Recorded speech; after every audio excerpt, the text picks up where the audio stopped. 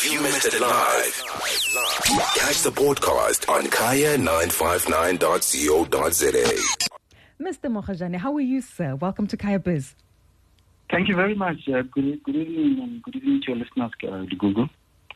It's always a delight to speak to you, whether it be on public finances or the South African investment environment from a private sector point of view. And I guess the benefit that we have of speaking to you this evening is the fact that you've worn both hats and have experience in both fields. And many of us took a look at the budget speech last week delivered by Finance Minister Enoch Godongwana. There was slight confusion around Chief ECRA, of course, managing our debt servicing costs and understanding where the growth opportunities will come from. But a week later, now that we've digested some of these facts, figures, and the standing of our fiscal position, I'm keen to understand what your thoughts are on the tightrope the finance minister had to juggle last week.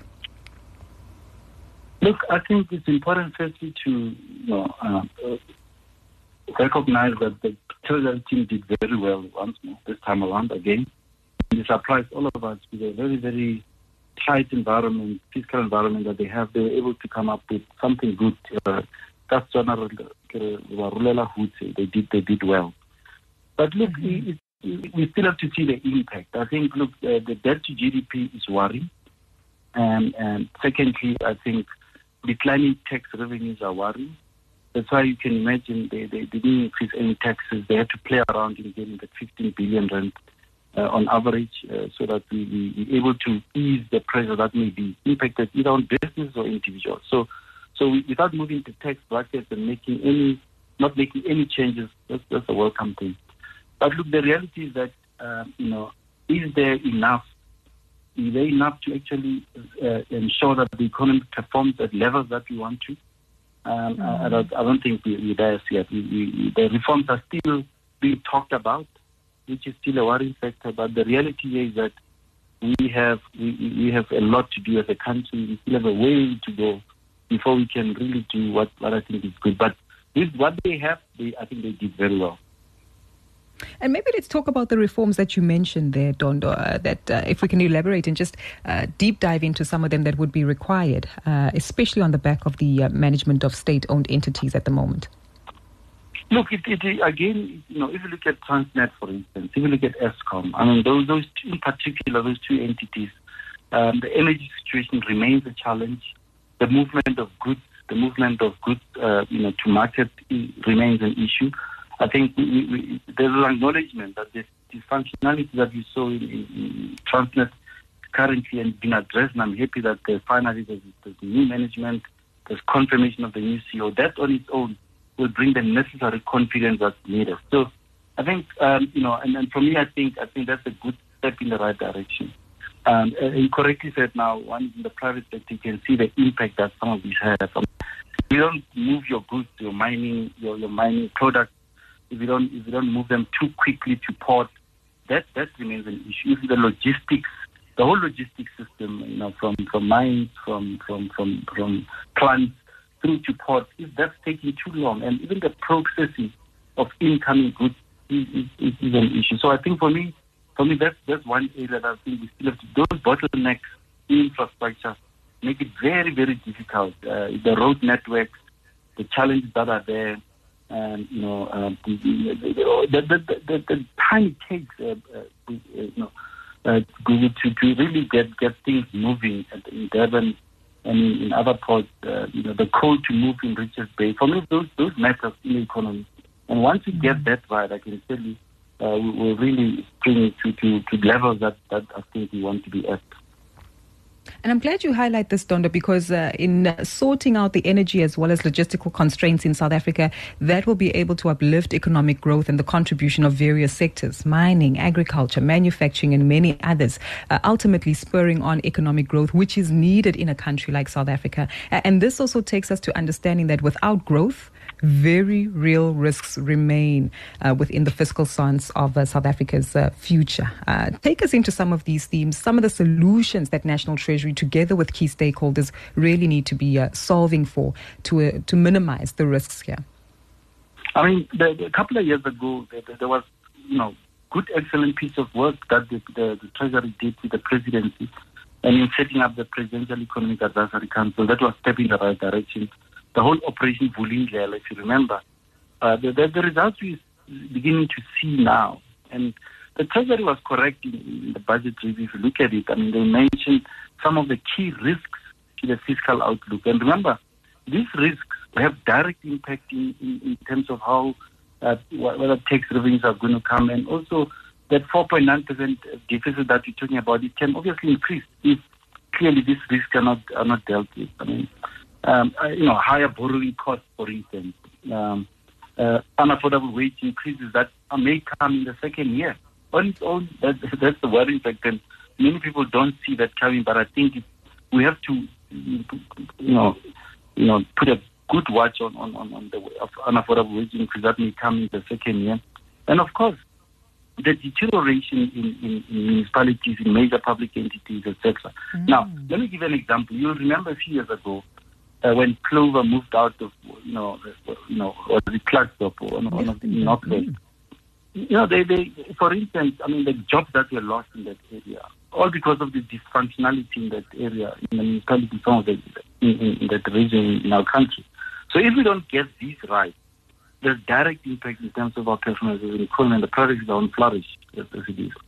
But I think, for the Treasury, to mention some of these things, and even for government-wide, when we also listen to the President's State of the Nation address, to acknowledge some of the challenges that we have, it tells you that at least we know where the problem is, and we are aware of where the problems are, and all efforts and energies must be put in fixing some of the things that the Treasury has put out. So for me, I think that's quite important. And if we don't do it right, we're going to have a problem moving forward. And you're not going to be able to address any of the challenges that we have because you won't have any money to spend in the fiscal.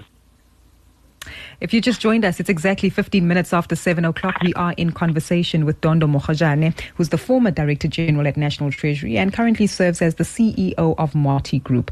And Dondo, I guess many people might be saying, well, it's easy now. You're sitting on the other side of the table, so easy to nitpick at some of the challenges that National Treasury has had to resolve, given that you're now a key player in the private sector. And maybe that's where I'd like to go with this conversation for a moment. Now that you operate in the private sector, you quite literally at the coalface of evaluating investment opportunities, understanding the backlogs that take place within certain sectors of South Africa's economy, and maybe even managing and dealing with the red tape that is often required. I'm keen to get your perspective. Now that you're on the other side of the table, how would you define and describe some of the challenges you've had to resolve within the South African macroeconomic landscape? We can do better. We can do better, and the fortunate position that I'm at, one would know exactly who to call, what to do in order to unlock certain bottlenecks that are there. But it shouldn't be because of who I know in the system, in the government system. It must be a seamless system where, without making any calls or any interventions, that things should happen. So look, I think for me, I'm on the other side today, but I think speed is critical here. Speed is important, and turn around, at least just respond to that call, and, respond to that email. That's so critical. I mean, I've seen colleagues in the Department of Minerals Resources, and they've been very helpful in the last couple of years, couple of months, whereby at least there is response. And that sector, there's much that we should be awaiting for. I think, look, we've got, Jacob, being there, Mbele being there. At least I'm in that space. You can see it's fast. This team is fast in ensuring, even if it's not a good response, but they do respond in a way that says, we will help. If we cannot help, do the following. So that's a positive sign. But I wish that can be the whole of government. And again, in Home Affairs, you find that you have to get some visa process, some key people that you need to engage with in South Africa, coming from other countries.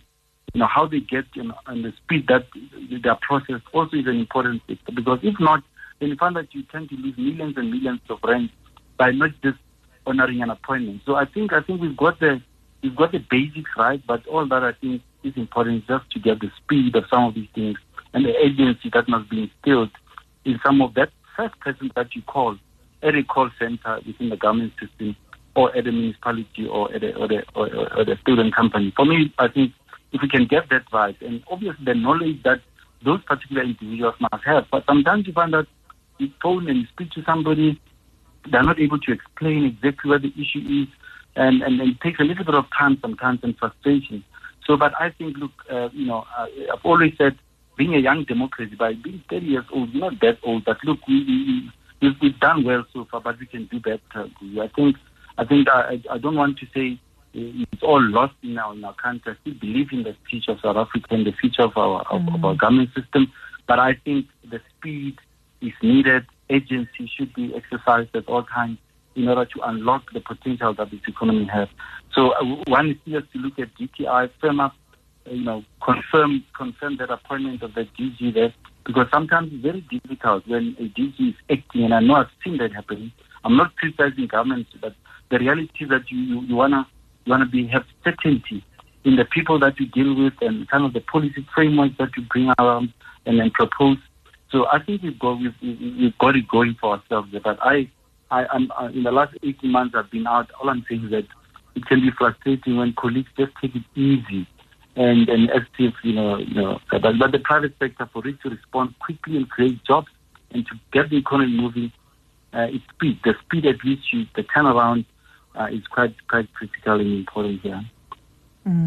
Maybe let's take this opportunity as well to pique your interest in and hear your thoughts on the objectives that are being achieved by the Moti Group. And again, I guess when you joined this business just shy of 2 years ago, there was a lot of questions and some criticism around its operations and some headlines, right, regarding operations in Zimbabwe specifically. And maybe you can clarify those, and more than that, further expand on where Moti Group is expanding into at the moment and opportunities that you're pursuing as a business. Look, currently, there was clear separation, in terms of our Zimbabwe and South African operations. I mainly look after our South African operations. Quietly what I'm doing, for instance, we acquired about around 14-15% of Choppy's retail, Botswana-based retail company, both listed here and in Botswana.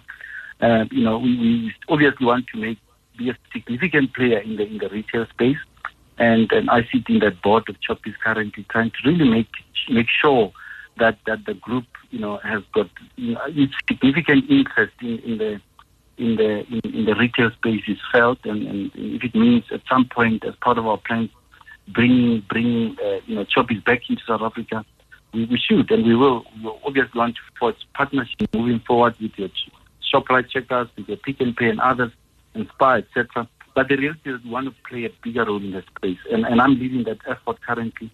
And that's why I'm doing quietly, because we decided not to go in public, obviously it's negative for us.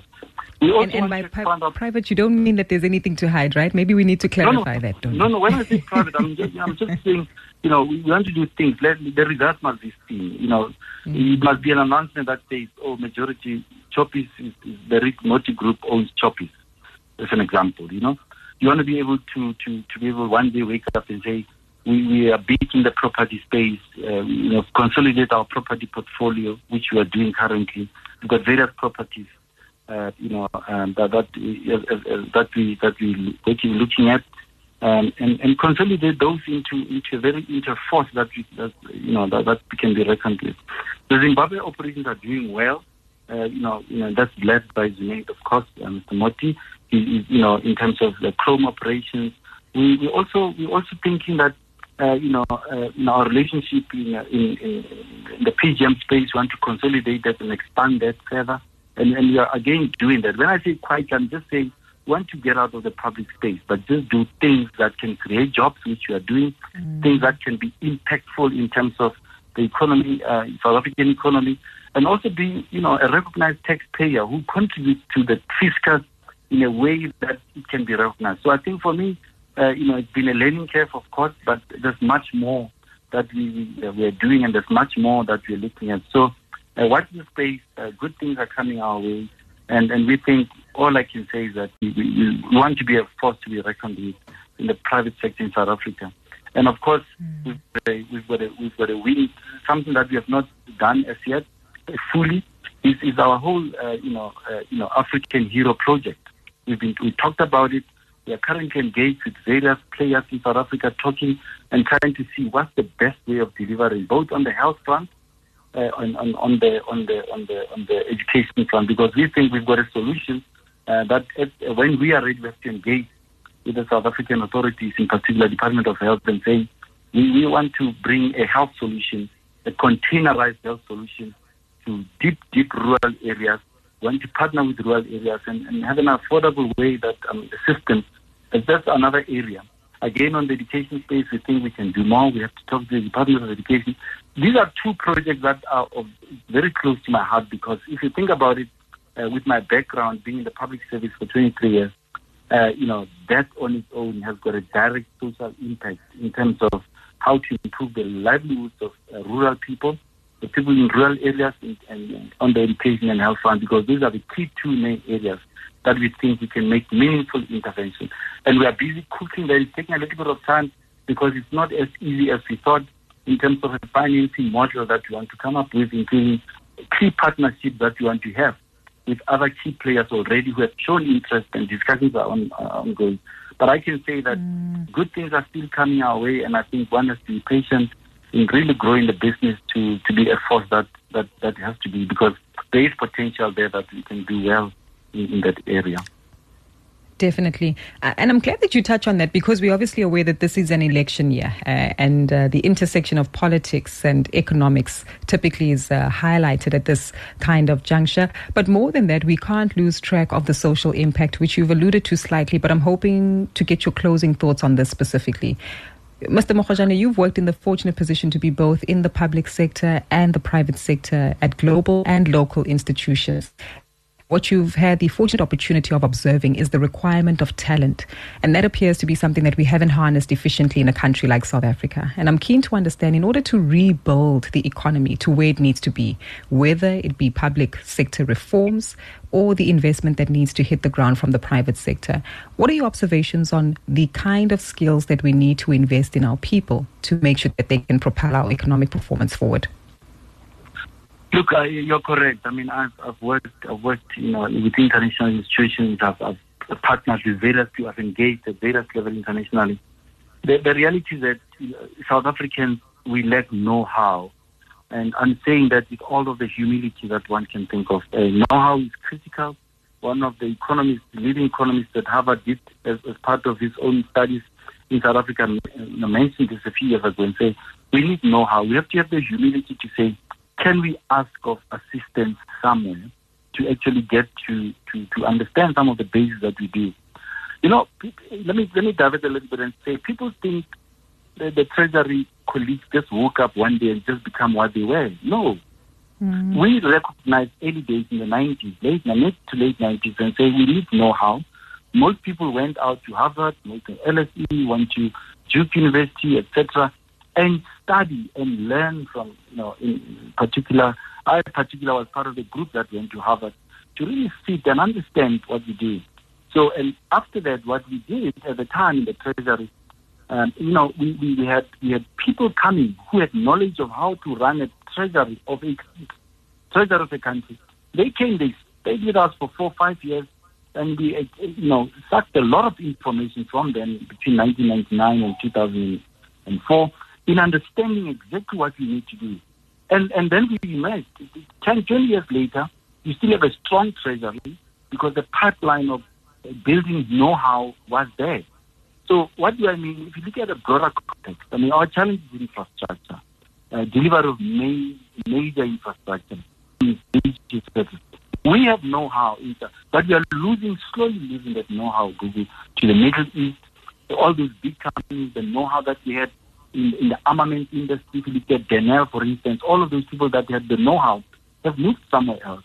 If you look at the municipalities and the deteriorating state of municipalities, the water infrastructure, the road infrastructure, when you go, you find that there are no qualified, proper water engineers, electrical engineers, civil engineers in some of the smaller municipalities or secondary cities that understand and have the necessary knowledge. So I think for me, just being humble enough to say, can someone help us understand things, help us manage things, and help us or teach us how to do certain things. Firstly, that's the first point of call I would make, to say there's a lot. If our financial services sector is strong, I would say if we compare ourselves with the rest of the world, we've always prided ourselves and say our market is resilient, financial markets are resilient.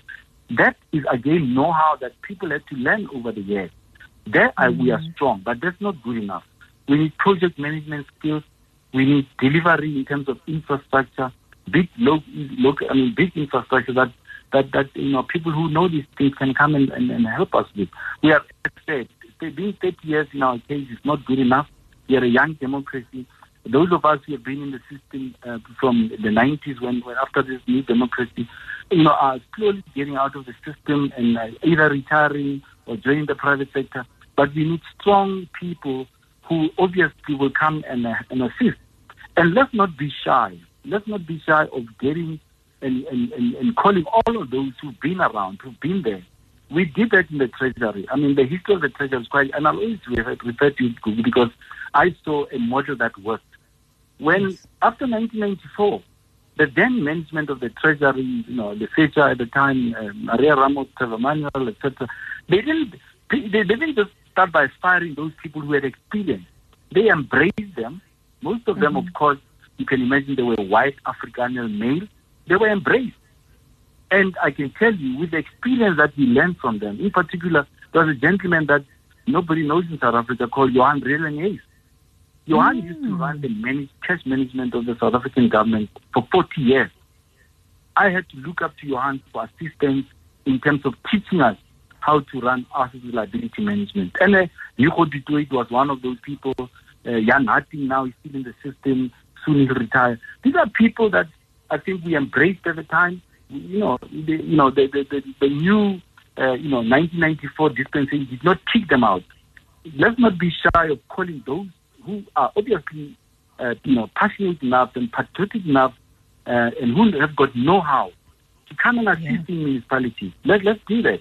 So, and we shouldn't be shy. And actually, it's not a matter of being black and white here. It's a matter of trying to make it work, making this country work. And there are many models of getting that to work, including, of course, new emerging young people who are smart and then they've proven themselves. You must also, they must also be humble enough to know that they must learn, because know-how for me is important in experience. 100%. Such a pleasure speaking to you this evening, Mr. Mogajane. Really appreciate the information and insight you've shared with us and walking us through a journey of the public sector finances and where we are in our fiscal position, how it positions opportunities for the private sector, and most importantly, how we as citizens and corporate participants in terms of economic activity need to pay it forward through skills transfer, skills development, and of course just uplifting the talent pool we have in our country in order to propel the growth going forward. Thank you so much for your time. If you missed it live, catch the podcast on kaya959.co.za.